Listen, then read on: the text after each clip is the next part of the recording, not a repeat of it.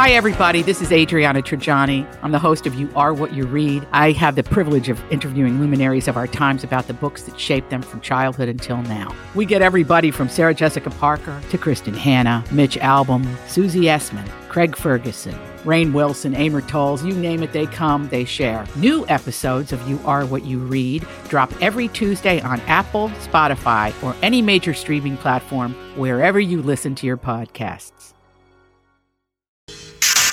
Give me the update. This is a My Talk Dirt Alert update. A quick look at what's happening in entertainment. Dirt. We want the dirt. On My Talk. Did you want to tell me something? Quentin Tarantino has some plans for Kill Bill Volume 3. I thought he was only making one more movie, but that's okay. He recently had dinner with Uma Thurman, but didn't reveal if that's what they discussed, although he says he wants to build a great storyline for the film. Kill Bill Volume 1 hit theaters in 2003.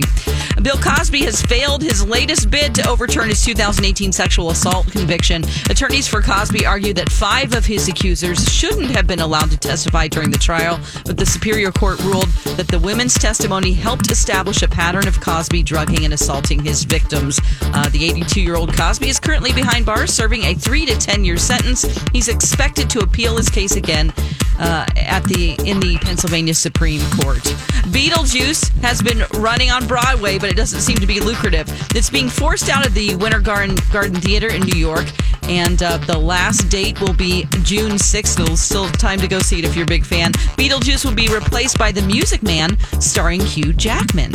And that's the latest dirt. You can find more on our app at mytalk1071.com. You learned so much cool stuff. Dirt Alert updates at the top of every hour. Plus, get extended Dirt Alerts at 8:20, 12:20, and 5:20.